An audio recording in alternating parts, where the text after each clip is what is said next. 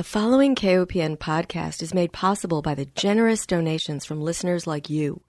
Please consider donation to listener-supported community radio, KOPN. You can donate securely online at kopn.org. Thank you.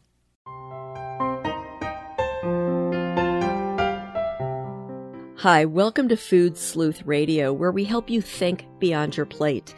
I'm Melinda Hemmelgarn, a registered dietitian and investigative nutritionist on a mission to connect the dots between food, health, and agriculture and find food truth.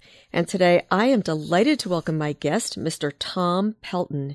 He is a national award-winning environmental journalist and director of communications for the Environmental Integrity Project, which is a nonprofit organization that is dedicated to holding polluters and governments accountable to protect public health. Tom is also co-director of the EIP Center for Environmental Investigations. He joined EIP in 2014 after working as a journalist for the Baltimore Sun, where he was twice named one of the best environmental reporters in America by the prestigious Society of Environmental Journalists. He is the author of the book The Chesapeake in Focus, Transforming the Natural World, which was published by Johns Hopkins University Press. He is a graduate of Georgetown University and the University of Chicago, but he is the lead author in a recent report titled The Clean Water Act at 50, Promises Half Kept at the Half-Century Mark, which reveals that almost 4 decades after the law's deadline for all waters across the U.S. to be fishable and swimmable, 50% of assessed river and stream miles are so polluted they are classified as impaired. So we are going to take a deep dive into this report, but we are also going to touch on some other of Mr. Pelton's reporting if we have time. I should also add that Mr. Pelton is no stranger to radio. He hosted The Environment in Focus from 2007 to 2021, and that was based on WYPR in Baltimore. I'll provide a link to that as well. Welcome, Tom. Thanks for having me. I'm delighted. So as a dietitian, I remember learning that water was our most important nutrient. And being someone who loves to swim, kayak, canoe, I can't bear to think that so many bodies of water in our country are impaired. So we're going to talk about that. But first, I have to ask you, how did you get started in a career in environmental journalism? Well, I was a newspaper reporter for many years, and I covered the western suburbs of Chicago for the Chicago Tribune, and I covered suburbs of Boston for the Boston Globe, and then I covered Anne Arundel County, Maryland, and then Baltimore for the Baltimore Sun. And everywhere I went, all over the country, I saw the same thing over and over again. Beautiful, distinctive old towns being abandoned for cookie-cutter subdivisions and strip malls out in the suburbs. I saw rolling countryside and forests and fields being blacktopped and destroyed for suburban sprawl. And it looked the same everywhere I went, whether I was in Illinois or Massachusetts or Maryland.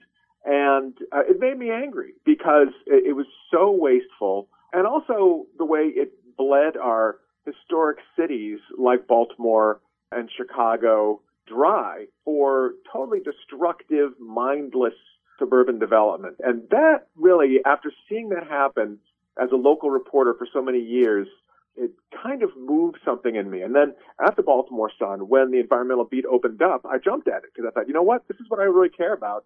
This is what I want to dedicate my life to. So how did you find the Environmental Integrity Project?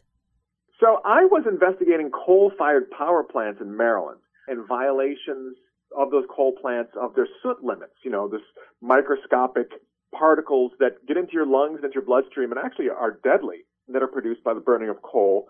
And I had boxes and boxes of records and documents from the state environmental agency, but they were very opaque and very full of jargon.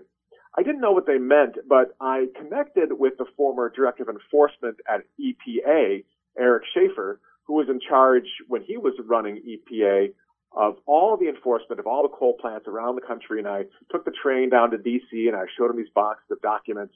And he basically kind of walked me through what they meant, and that in fact in Maryland we did have thousands of illegal air pollution incidents every year from all these coal plants the state was doing nothing about. We worked great together. I published some front page stories in the Baltimore Sun on that. It triggered a state crackdown on this soot pollution and big fines on these companies. And Eric, at the time, he had left EPA because he was frustrated that the Bush administration, the first President Bush, had basically told him to stop enforcing the law with regard to coal-fired power plants. And he said basically, no, this is deadly pollution. I'm going to enforce the law. And he left EPA to form his own group, the Environmental Integrity Project, which is basically a nonprofit organization that says, well, if EPA won't do its job, we'll do it for them. We sue big polluters like BP or ExxonMobil. But then what I do is I write in-depth investigative reports like this one on the Clean Water Act at age 50 that really try to inspire policy changes to make a cleaner world. I just find it disgusting that policymakers would try to weaken an agency that is protecting public health and our water. I mean, what could be more important than water and air quality? Well, I mean, not every single state, but we found that more than half of the states across the U.S. have been dramatically cutting back their state environmental agencies, and EPA has been cut back dramatically over the last 2 decades. So there has been a lot of cutting of scientists and regulators at both the federal and state level, the people who are responsible for being the kind of the pollution cops. We have fewer and fewer of them because of this misguided notion that Reagan started that government is the problem, not the solution. We need government to police these big polluters, and it's the thin green line between our health and industry are these environmental agencies. And if we're cutting them and cutting them and cutting them, we're basically cutting into our own public health. Exactly. Well, we should talk about the Clean Water Act because it went into law in 1972. And let's talk a little bit about the history. What inspired that act? So back in the 1960s in particular, there was a growing sense of public outrage about the state of the earth. Rachel Carson, of course, kind of inspired a lot of this thinking about what we're doing to our planet through her book Silent Spring. But then also in 1959, the Cuyahoga River in Ohio caught on fire. It actually wasn't the first time that the Cuyahoga River started burning because of oil and debris on its surface. It had actually happened many times before, but it made Time magazine, and people were disgusted by that. There were record-breaking fish kills in Florida, millions of fish washing up dead. In our nation's capital, at the White House, they would shut the windows whenever foreign dignitaries arrived because the reek of sewage in the Potomac River was so bad that our government basically stank in Washington, D.C. In the Hudson River, for example, in New York, raw sewage was disgustingly common. And so there was a growing sense of outrage that we were really destroying our waterways.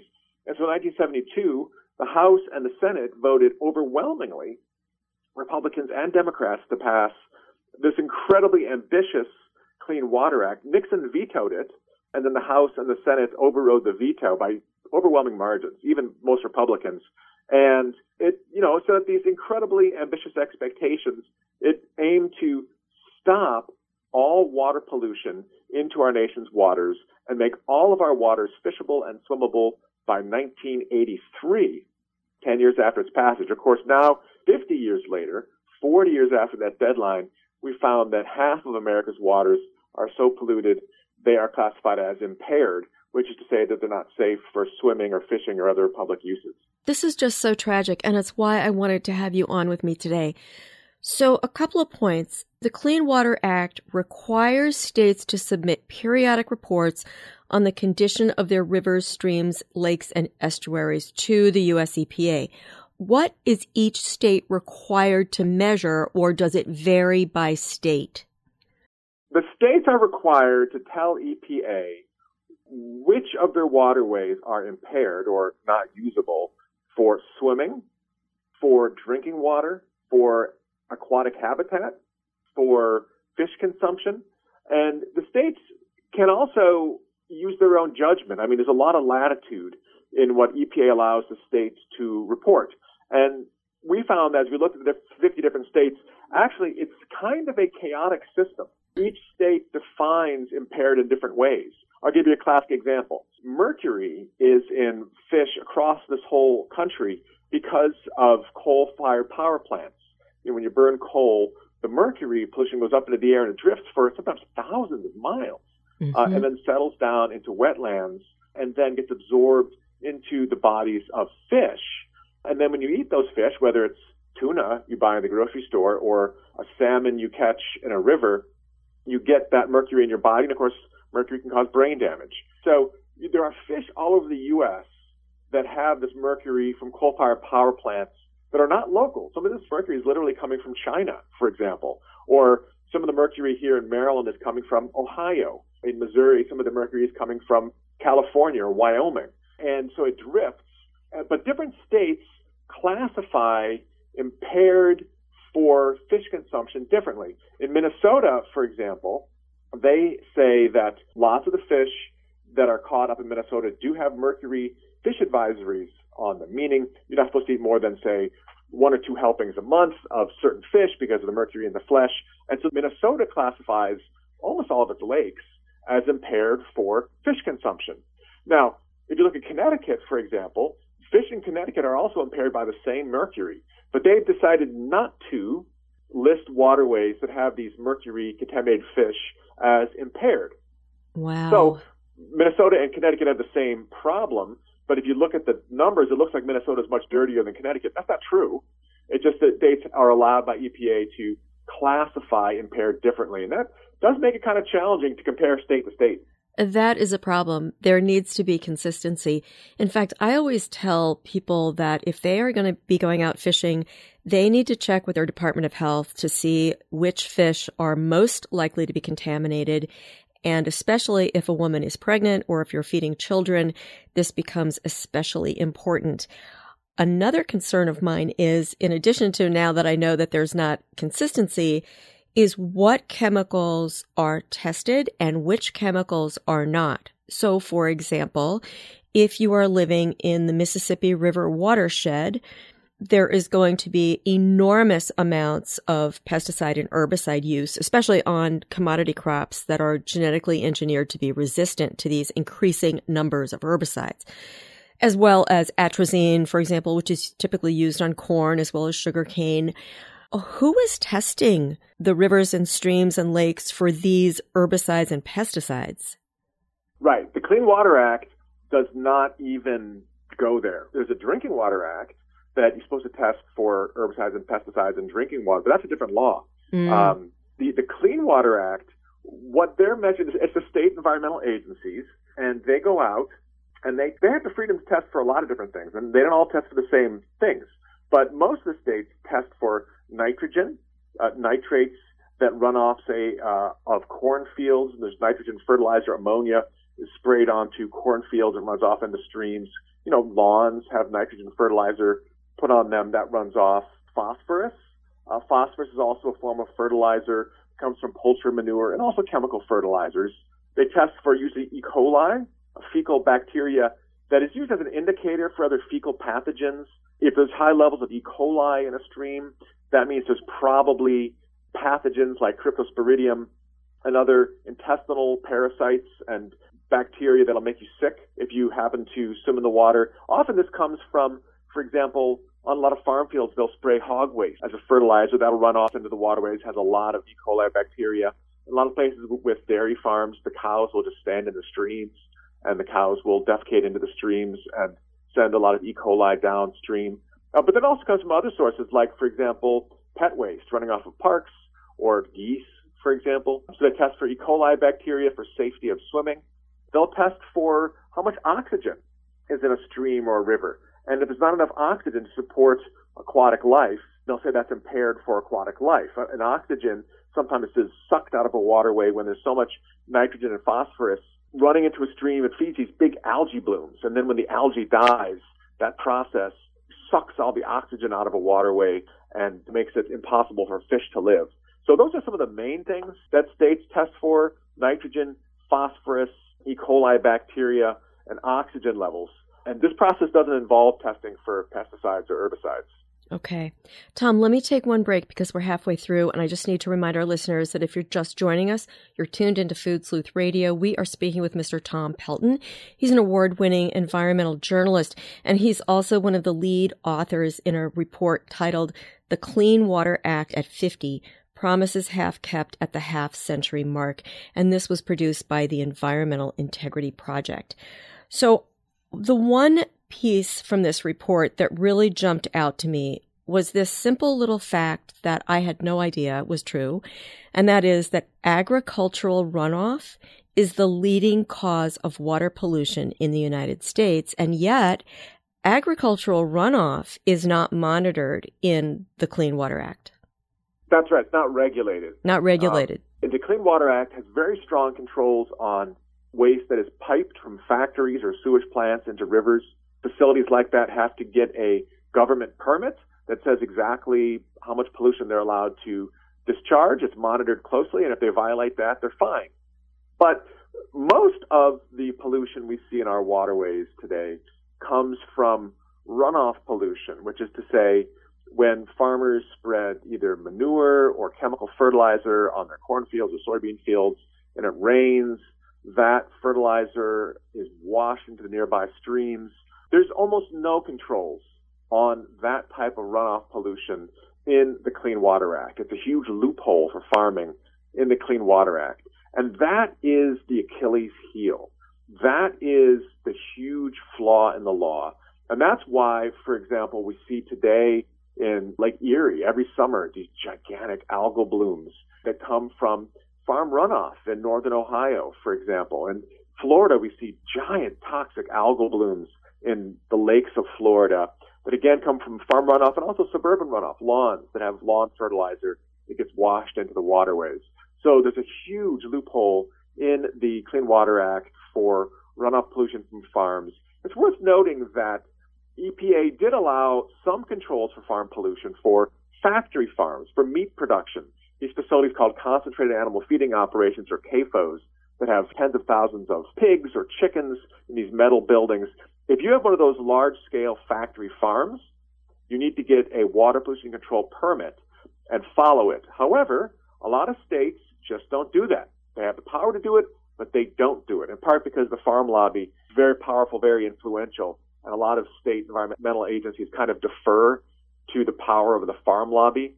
And so one of the things we urge in our report is for states and EPA to use the power they do have, which is to crack down on these factory-style meat production facilities and get them to control the manure more responsibly. Absolutely. Eric Schaefer, the executive director of the Environmental Integrity Project, has a great quote in a review of this report that I saw where he said, "I have to say the Farm Bureau makes the coal lobby and the oil lobby look like the little Sisters of Mercy, just in terms of how powerful the Farm Bureau is, in terms of protecting these big industrial farms and limiting any attempts that we've tried to make on limiting their pollution." Yeah, absolutely. I mean, the Farm Bureau is a little bit like the NRA, extremely powerful, extremely influential, and just really determined to prevent any kind of common sense regulation that would benefit the common good. They're anti-regulatory in the extreme. And, you know, it's really unfortunate because agriculture these days is an industry. A lot of the meat production in particular is run by these international meat corporations, whether it's Cargill or Tyson's, that have millions of animals in buildings. It should be regulated like any other industry, like the auto industry, like the petrochemical industry. We need to start regulating the agricultural industry with the same kind of rigor that we do these other major industries, because it's not a mom and pop farmer. It's no longer the old-timey 1950s version of the heroic farmer out on his own, you know, in a cornfield. We're talking about multinational corporations making $billions of profit and fighting against any kind of regulation that would protect our waterways or our health. And you've seen the bumper sticker, "No farms, no food." And that's meant to say, basically, back off. If you try to regulate us, we'll take you down. You know, I find that a very aggressive statement, "No farms, no food." What are you saying? You're saying, so you're going to take our food away if we try to stop you from using pesticides or herbicides? The agricultural industry like all of us, needs to follow rules. And right now they get a great big green pass because of their incredible political influence.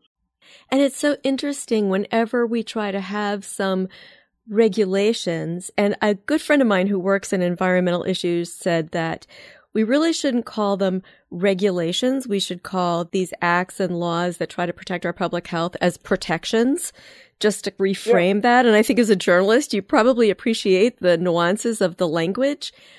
But if we don't protect our water through our government, rather than looking at this as, the government versus us, and start seeing the government as our body that can protect larger things that individual consumers cannot.